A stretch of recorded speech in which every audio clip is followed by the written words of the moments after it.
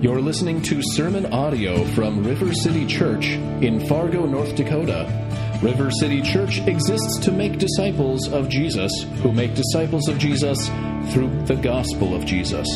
You can find out more about River City by visiting our website at www.rivercityfargo.org. Amen. You can have a seat. Good morning and Happy New Year. Anybody stay up, let's show of hands, you stayed up past 10 p.m. Mine was not by choice. They wouldn't leave my house. I'm kidding. No, we had family over. It was a lot of fun. But I did stay up too late. Welcome. Today's the first day of the new year. We don't often get January 1st Sundays, but I'm glad we have one today. I can think of no better place to be this morning than gathered together with you, praising the name of the Lord Jesus, seeking His guidance as we step into a whole new year. Just a bit of housekeeping. Beginning next Sunday, January 8th, we're going to jump back into our series in Luke's Gospel, which we've been doing kind of every January through May, every spring, if you will, for the last couple of years. So we'll be starting next week in Luke 16. So if you want to start this week reading ahead, you can start reading in Luke 16, the first 13 verses or so we'll try to cover next Sunday. Today, we're going to look at a couple of different passages of Scripture, in part as we consider a new year, what God might be calling us to as His people. But we're going to start with the passage in 1 Thessalonians chapter 5. So you can go ahead and turn your Bibles to 1 Thessalonians chapter 5. If you need a Bible, some folks are coming around and can get you one to follow along with us. And if you do not own a Bible, we'd love for you to take this one with you. 1 Thessalonians chapter 5 is on page 574 of the blue Bibles that's being handed out. Now, like most people, we begin a new year with fresh, goals, right? I don't know if anyone actually makes New Year's resolutions anymore, but that's kind of the standard thing. What are we going to do differently this year than we did last year? And maybe you've got a list already. Maybe it's formal and you've written it down, or you've put it in your Todoist, or you've made bullet points in your journal, or maybe it's all still right here. I don't know. Maybe you have a list. Maybe there's plans to be a better person, right? To work out more, to eat better, to be more productive. Maybe build some healthier relationships than the ones you currently have. Spend less time on screens and more time with faces, like actual people.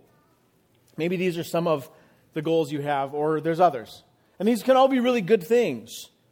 Please don't hear me dismissing those good things. Our intention, follow through notwithstanding, our intention is to grow, right? We desire to make progress. And that's what I want to touch on a little this morning. I'd like to bring forward the idea of godly ambition. Godly ambition. Now, the word ambition often has a negative connotation. Ambition seems sneaky, maybe a little underhanded. But in its most simple understanding, it simply means desire. Now, its roots as a word come from a desire perhaps for honor or power. But there can be desire for noble and good things as well. There are right and good desires. In fact, the Apostle Paul in Romans 15, where he says this, I make it my ambition, Paul says, my ambition is to preach the gospel where it has not been preached. His aim, his desire, is that the gospel, the message of Jesus, would be preached and heard and received by people who have not yet heard it. And so this morning I'd like to reclaim a little bit for us, maybe redeem, if we can, the idea of ambition. So over the past couple of weeks, I've been asking in my prayers for myself, for our family, for our church here, God, what is your will for us? What is your will for me, for us as a family, for us as a church? And in my reading and study and prayer, I stumbled across this passage in 1 Thessalonians chapter 5, verse 18. That says this, for this is the will of God in Christ Jesus for you. Great. I'm asking the question, God, what's your will for me? And then Paul just tells me, 1 Thessalonians chapter 5, this is the will of God for you. I'm like, cool. Thank you. So let's back up and read the larger section so it makes some sense. Starting in verse 12, we're going to read the passage together, verses 12 through 18 of 1 Thessalonians chapter 5. This is the word of the Lord for us this morning. Verse 12. We ask you, brothers, to respect those who labor among you and who are over you in the Lord and admonish you, and to esteem them very highly in love because of their work. Be at peace among yourselves, and we urge you, brothers, admonish the idle, encourage the faint-hearted, help the weak, be patient with them all. Verse 15. See that no one repays anyone evil for evil, but always seek to do good to one another and to everyone. Verse 16. Rejoice always. Verse 17. Pray without ceasing. Verse 18. Give thanks in all circumstances, for this is the will of God in Christ Jesus for you. This is God's word for us this morning. Now, what strikes me about a passage like this is that there's nothing earth-shattering or world-changing about this passage. I mean, there is if you really get underneath it. But on the surface, it is just simple, basic, and ordinary instruction. Notice, too, there's not a different list of things for those who are introverts and extroverts. There's not a different list of God's will for you in Christ Jesus for those who are, one for those who are achievers, and one for those who are skeptics, and one for those who are perfectionists. The only qualifier at the beginning of this little passage, verse 12, maybe you caught it, Paul, who's writing this message of encouragement to the church in Thessalonica, is this. He calls them brothers. Brothers and sisters. This is family language Paul's using. So let me set it up this way. If you're a follower of Jesus this morning, if you're a Christian, then I think God's word has something to say to you and to me to reorder our ambitions and our desires, to give us clarity and purpose as we consider what God might have for us in the coming year. And we use language like this all the time. From the Bible, descriptors of what it means to follow Jesus or what followers of Jesus look like. We use language like this, that in Christ we are made new. We are a new creation in Christ Jesus. The old has gone, the new has come. That the Spirit is at work within us. God's Holy Spirit changes us, conforms us, and fashions us to look more like Jesus. And that this new creation is also happening with the things we love, our affections, our desires, and if I could be so bold, our ambitions. The life of growing in Christ is one that is growing away from self-centeredness and a self-centered life to a Christ-centered life. From self-centered desires and ambition to Christ-exalting, godly ambition. In pursuit of our goals, we often aim at the wrong things. But in Christ, we are called to live faithful lives with godly ambition. That's the big idea this morning from our text. That we can often aim at the wrong things, even aiming at good things, but hitting wrong things. But rather, in Christ, we are called to live faithful lives with godly ambition. Let me say it this way. A life of godly ambition glorifies God and advances the kingdom. And in this, we find our purpose and our joy. So Paul's essentially saying, this is your purpose, and it fills then in all the gaps, rather than trying for us to seek out a purpose for ourselves. So what does it look like to have godly ambition? I have 4 points today, and a handful of scripture texts. This morning's sermon's a little bit different than normal. 4 points today, 4 marks of godly ambition as we look at 2023. So I have 4 of them. First is this, that we live from approval rather than for approval. Godly ambition also is service over self. That's 2. Godly ambition for this next year is hidden in humility. And godly ambition for this next year is ordinary obedience. Living from approval rather than for approval, service over self, hidden in humility, and ordinary obedience. So let's look at the first marker of godly ambition for us as we enter into this new year. We live from approval rather than for approval. And this is a one-letter difference in those two words, slightly rearranged. But it's very important. Because I think what for us, so much of what seems dangerous or maybe a little underhanded or sneaky about the word ambition comes from the fact that by ourselves, we have to clamor and fight and try to gain approval, recognition from other sources. Right? You do 75% of the work on a team project, and all four of you get the exact same grade. You know what I'm talking about. Your sales numbers, like your contribution to your department's sales for the year, have put you up over the goals that your department had. And you get a congratulatory Slack message, but no bonus. Right? We feel it in small ways. You get that little dopamine rush when someone hits the little heart button on your Instagram post. Right? Why? Why do these things kind of frustrate us, or why do we focus on these sorts of things? Because I think we are hardwired for connection. We're hardwired. There's a desire in us to be known and to be approved. And this is where most of our ambition gets derailed right from the start. If our ambition, our desires are driven by a need for approval, we will chase and chase and chase. And no matter how many goals we reach and boxes we check and rungs we climb, it will not satisfy us. And I haven't lived as long as some people have. But let me just say, you live long enough and you will find how none of these things actually satisfy that need if we're seeking approval. Look with me at Philippians chapter 3. You could turn there if you'd like. I'll have it on the screen as well. Philippians chapter 3. The Apostle Paul, who wrote Thessalonians, has written Philippians to another group of Christians. And he says this: I've got a lot of things that I'm good at.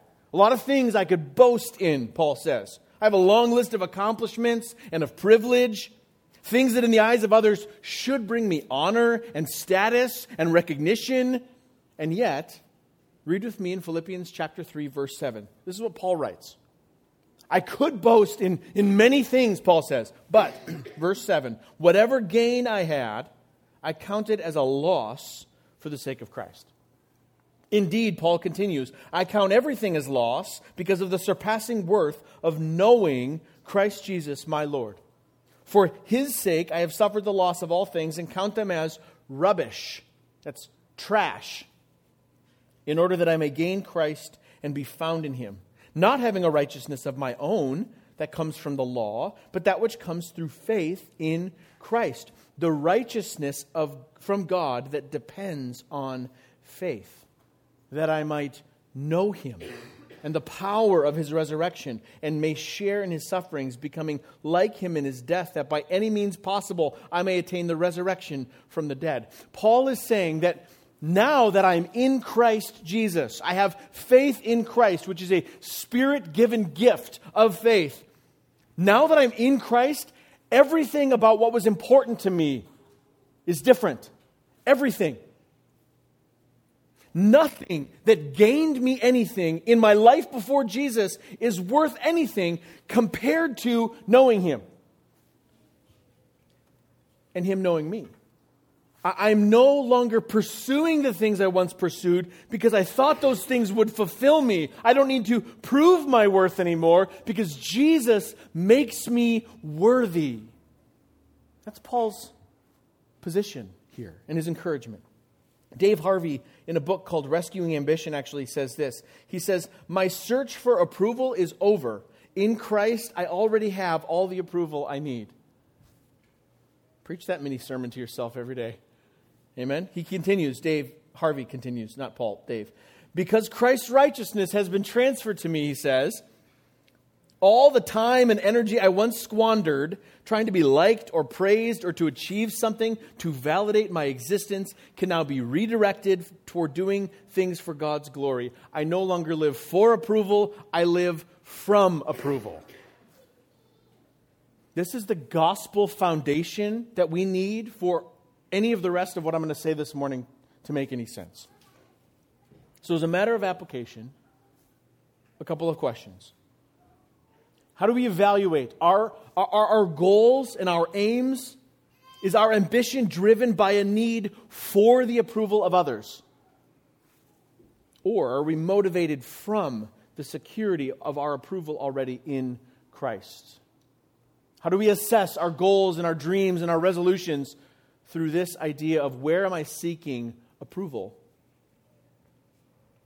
How do we know? That's the other question. So how do I know if I'm living for approval or from approval? Well, here's one way to test that. What happens if your idea or your plan or your goal fails? What's happening in here in my heart or here in my thinking when things fail, when they don't work, when they fall apart? What's happening here and here tells us something about where we're seeking our approval. Here's another test. What if nobody notices the thing that you have done? Nobody notices the fact that you lost 10 pounds. Nobody notices the haircut. Nobody notices the little thing you did at work to make the whole process go smoothly that you saw, that nobody else saw, and now it works, and nobody noticed. It just happened to work. Are we content with that? Are we content knowing that whatever it was good, and that the Lord sees it and knows it and approves of your work, even if nobody else knows? See, Paul reminds us that everything, he says, everything is nothing compared to knowing Christ. It isn't nothing in that it's worthless, but compared to Jesus, it's nothing. So knowing Christ and being known by Him now reorders and reprioritizes all the rest of our life. Paul says, I count it loss so that I may know Jesus. And then Paul continues. If you read a little further, Philippians 3, verse 12, Paul gives us this helpful encouragement. He goes, not that I have already obtained all this. I haven't arrived, Paul says. I've not been already made perfect, but I press on to make it my own. That's ambition language. He presses on. Why? Because Christ Jesus has made me His own. Brothers, Paul says, I do not consider that I have made it my own, but one thing I do, forgetting what lies behind and straining forward to what lies ahead, I press on toward the goal for the prize of the upward call of God in Christ Jesus. Pressing on, straining forward toward the goal to get the prize. This is godly ambition we hear from Paul. And that sets us up for the next couple of marks of godly ambition. First, we live from approval, not for approval. Second, godly ambition is service over self. Look again at the passage we read in 1 Thessalonians chapter 5. Go back there if you would. Paul says, be at peace among yourselves, and we urge you, brothers, admonish the idle, encourage the faint-hearted, help the weak, be patient with them all. See that no one repays anyone evil for evil, but always seek to do good to one another and to everyone. Now, I can't read this passage and not see Paul or hear Paul kind of like a good dad telling his kids how to live, right? Be at peace among yourselves. Don't fight and quarrel with each other. You love each other, right? Then show it. Admonish the idle. Humbly, but directly, correct the brother or sister who is just sitting on their hands. Care about them enough to say something.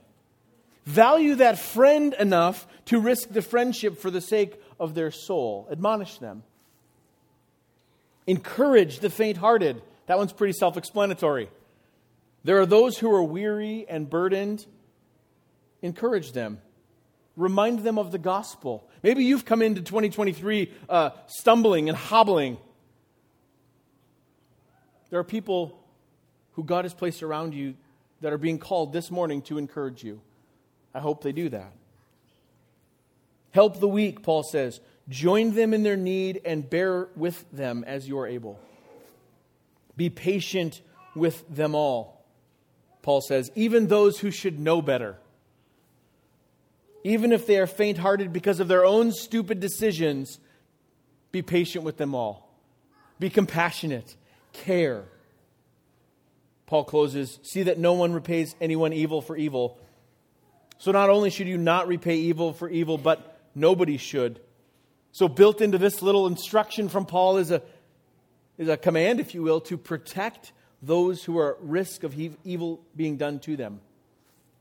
And don't just avoid evil, but seek to do good. Pursue good. And notice the direction, if you will, of all of these little instructions Paul gives. They are all aimed outward. They're all aimed toward others. This is Dave Harvey again in his book. I found it helpful. Most people, he says, think of ambition as climbing, upward mobility, always looking for step up and willing to step on others to get it. But biblical ambition points in the other direction, the direction Christ traveled. Our Master, Jesus, emptied himself, lighting the path for our ambitions, and we are called to follow him. As we empty ourselves, we find the fullness of Christ. We look out for others' rights ahead of our own. We find joy in seeing others succeed. We ask others to help us think realistically about ourselves. It's a paradox. Godly ambition makes us downwardly mobile, Harvey says. Listen to Jesus himself. I mean, I like Dave Harvey, but I think what Jesus has to say is more important. Listen to Jesus himself. Matthew chapter 20. Jesus is listening to two of his disciples argue about who's going to be greater in the kingdom. And this is what Jesus says, Matthew chapter 20, verse 25. Jesus called them to himself, and he said, you know that the rulers of the Gentiles lord it over them, and their great ones exercise authority over them. It shall not be among you. But whoever would be great among you must be your servant, and whoever would be first among you must be your slave, even as the Son of Man came not to be served, but to serve and to give his life as a ransom for many.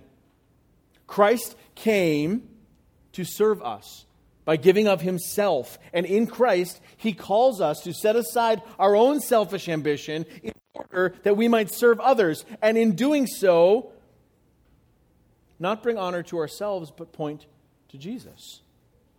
Godly ambition puts service over self.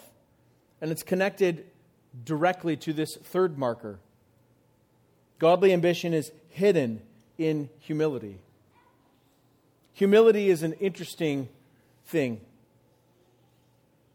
C.S. Lewis, in his book Mere Christianity, gives a little insight on what is a humble person. Here's what Lewis says. Do not imagine that if you meet a really humble man, he will be what most people call humble nowadays. He will not be a sort of greasy, smarmy person who's always telling you that, of course, he is nobody. Probably all you will think about him is that he seemed a cheerful, intelligent chap who took a real interest in what you said to him. If you do dislike him, it will be because you feel a little envious of anyone who seems to enjoy life so easily. He will not be thinking about humility. He will not be thinking about himself at all. Humility isn't self-deprecating and deflecting praise. Humility is joyful, engaged, and full of deep gratitude. Proverbs 15, verse 33 says this, the fear of the Lord is instruction in wisdom, and humility comes before honor. Humility comes before honor. Selfish ambition gets it backwards. That's what Jesus was pressing on with his disciples in Matthew 20. They were arguing about who's going to be greater, who's going to get more honor, because we're with Jesus, we're on the good team, Like, which one of us, Jesus? And Jesus is like, you don't understand. You have it backwards. Jesus, the one who alone is worthy of honor and glory, humbled himself and became a servant. So Jesus turns all our ideas about greatness upside down. You want to be great in the kingdom of God? We choose the path of humility and service. That's what Jesus is saying. So the question is, where does our pride, because that's what it is, where does our pride get in the way of us walking in humility? What ideas are lodged in our minds, our idea of what is fair, or maintaining our rights, or seeing ourselves more highly than others, keep us from following in our Savior's steps to give ourselves for the sake of others? In the fight against my own pride, I am thankful that I am not where I was. Hallelujah. I am not yet where I want to be. Lord, have mercy. And if the Holy Spirit has a multi-year goal for my life, I think it's probably here in the realm of humility. Godly ambition is hidden in humility. And fourth, and the final marker of godly ambition for this next coming year for me, for us, godly ambition for 2023 looks like ordinary obedience. Here's the kicker. Godly ambition might look boring and basic. Look with me at 1 Thessalonians chapter 4, just the chapter before our main text this morning. 1 Thessalonians chapter 4, starting in verse 9. Paul writes this, "Now concerning brotherly love," the way you love each other as a people, he says, "you have no need for anyone to write to you, for you yourselves have been taught by God to love one another, for that is indeed what you were doing to all the brothers throughout Macedonia." Basically, you are loving people well, he tells them. He says this, "But we urge you, brothers, to do this more and more, and to aspire to live quietly, and to mind your own affairs, and to work with your hands as we instructed you, so that you may walk properly before outsiders and be dependent on no one." Remember, Paul here is writing to encourage these believers. And he says, I don't need to remind you to love each other. You guys are really good at caring for each other's needs. And I want to encourage you to do that more and more. Verse 11, he says, "And you should aspire to live quietly, to mind your own affairs, and to work with your hands as we instructed you." That word aspire is ambition. Make it your ambition, Paul says, to live quietly, mind your own business, and work with your hands. What does this mean? I think in part it means this. That to have this kind of aspiration, it means for us to be fully wrapped up in what God has called us to. If I can direct it to you, it means for you to be fully consumed in what God has called you to do. To carry out the duties that He's put before you and be devoted to those things more than what's going on around you and in everyone else's life. Now, this does not mean that you should mind your own business in such a way that you live separate lives from others. To not care about your neighbors, to not care about the world that you live in. I'm not saying that. But rather, Paul is saying, strive to fulfill your calling. So where do you live? Where do you work? Where do you study? Who are the people in your sphere? What are the names of your family members? I think Paul's saying be devoted to those people and to those places more than what the rest of the world is trying to tell you that you should care about. One pastor I know said this about a month ago, and it's been kind of rattling around in my head since then. He said this, and it caught my attention. "The world wants you distracted by grand ideas for top-down change. But God accomplishes His will mostly through works that have small, pitiful, seemingly ineffectual beginnings." So godly ambition for 2023 doesn't make itself seen in big world-changing goals necessarily, but in small, seemingly insignificant things. Here's what I mean by seemingly insignificant. Like making your kids lunch and kissing them on the head as they leave the house for the day. Like shoveling your driveway, mid-snow and at the end rather than just at the end. like making coffee on a Sunday morning or holding babies in the nursery. Like carving out a few minutes each day just to pause and pray and praise the Lord and ask Him for His help. Like when we open our day to open God's Word for even just a few minutes, ask the Spirit to help us, to teach us, and then read for a few minutes that we might fill our minds and hearts with God's truth. The Lord has called you to this and is working through those things for your good and for His glory. Don't miss that. Parents in the room, think about it this way. If you're a parent in the room, the Lord of the universe has purposefully entrusted those tiny people who live in your house to your care. In His sovereign will has said, you're the one who is going to disciple that child and love them and care for them and point them to Jesus. For their good and for your good and for God's glory. The house you live in, the place where you work, your Little League team, God has called you to be faithful in those places. British writer and philosopher and thinker G.K. Chesterton wrote this: the most extraordinary thing in the world is an ordinary man and an ordinary woman and their ordinary children. It's fantastic. Do you want to do damage to the kingdom of darkness that seems to be spreading like wildfire in our culture at times? Then do something crazy, like be a loving and committed husband or wife who pursues servant-hearted intimacy with your spouse. Or if you have children, love your family, pray with them, read the Bible in your home. Or here, this is radical, totally radical. Invite your neighbors over for a meal. Share the gospel with the people you work with. Work hard and with joy at whatever it is you have in front of you. Strive for gratitude rather than outrage.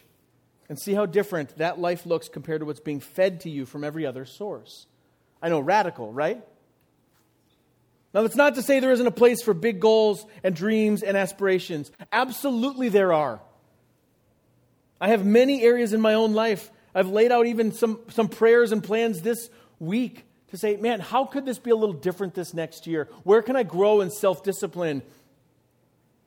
Areas that are worth prioritizing in the coming year. I'm not saying no to any of that. Some dreams should be big, especially those that are centered around the kingdom of God. But all of those things are built on the foundation of what we just read in 1 Thessalonians chapter 5. Rejoicing always, praying without ceasing, and giving thanks in all circumstances. If I have any question about what God's will is for my life, I know it includes those things. So how can my goals and my resolutions for the coming year, how can my day-to-day, how can your day-to-day be saturated and governed by prayer and praise and gratitude to God? These are questions I want to ask. As an aside, here's a little what it looks like for us as a church as we follow this charge for godly ambition. Our mission as a church is to make disciples who make disciples. It's been our mission from day one, and Lord willing, River City will be pursuing that mission until Jesus returns in glory. So where has God planted us? Who has He planted here? How can we be devoted to this mission here in this context? 2 major initiatives have come from this. The outfitting of this building and the training of leaders. If we want to see disciples multiplied, if we want to see leaders and pastors equipped to serve on the mission field, to plant and to revitalize churches, then most of our efforts are going to be focused here, locally and regionally. It's not to say we won't invest nationally or globally. Absolutely, we will continue to do that. But we believe that most of our effectiveness in our work is here. Equipping men, women, and children as disciple makers in their homes and in their neighborhoods. Training leaders and pastors and planters to plant and revitalize 5, 10 churches in the coming years. To grow a network of like-minded pastors and planters and missionaries and leaders to expand training and equipping. That's why we're working to identify potential planters and laying down the groundwork to plant more churches. And we're going to continue to just press in what it means to live in gospel community, in community groups, in the equipping of saints in River City Equipped classes and River City Institute, in the training and assessment of potential planters and pastors and community group leaders, and encouraging families to worship together at home and open God's Word together, to pray. We're going to keep preaching through books of the Bible here on Sundays. So where the Scriptures speak to a topic, we hear God's opinion on it rather than man's. And we're going to continue to move forward on this project here in this building, creating space for more discipleship and more training, because this is where God has planted us. So we want to steward this space well, and we trust that God will provide. And this is just one church. We are one small church. But one church can be a catalyst for renewal that will long outlast us. One person is just one person. You might say, I'm just me. And the Holy Spirit, through one person, motivated by godly ambition, can transform a family and a community for the kingdom. While we can and should set out goals and dreams that are too big for us, so that we have to rely on God, we must remember that godly ambition is played out in ordinary obedience to God's call on our lives. So the challenge for us is that we all start a year with good intentions, right? We've all got a plan. We're excited about it. We're going to kill it until about February. Right? And then we're behind on our reading plan. We're stuck in Leviticus and we're like, slow. Right? Our couch to 5K plan has stalled. We find ourselves jogging less because it's cold in the morning. And the evenings are easier. Blanket and a bucket of ice cream. Sounds pretty good. Right? Binge watching Netflix. You know who you are. Nobody? To quote Pastor Vodi Bakum, if you can't say amen, say ouch. Right?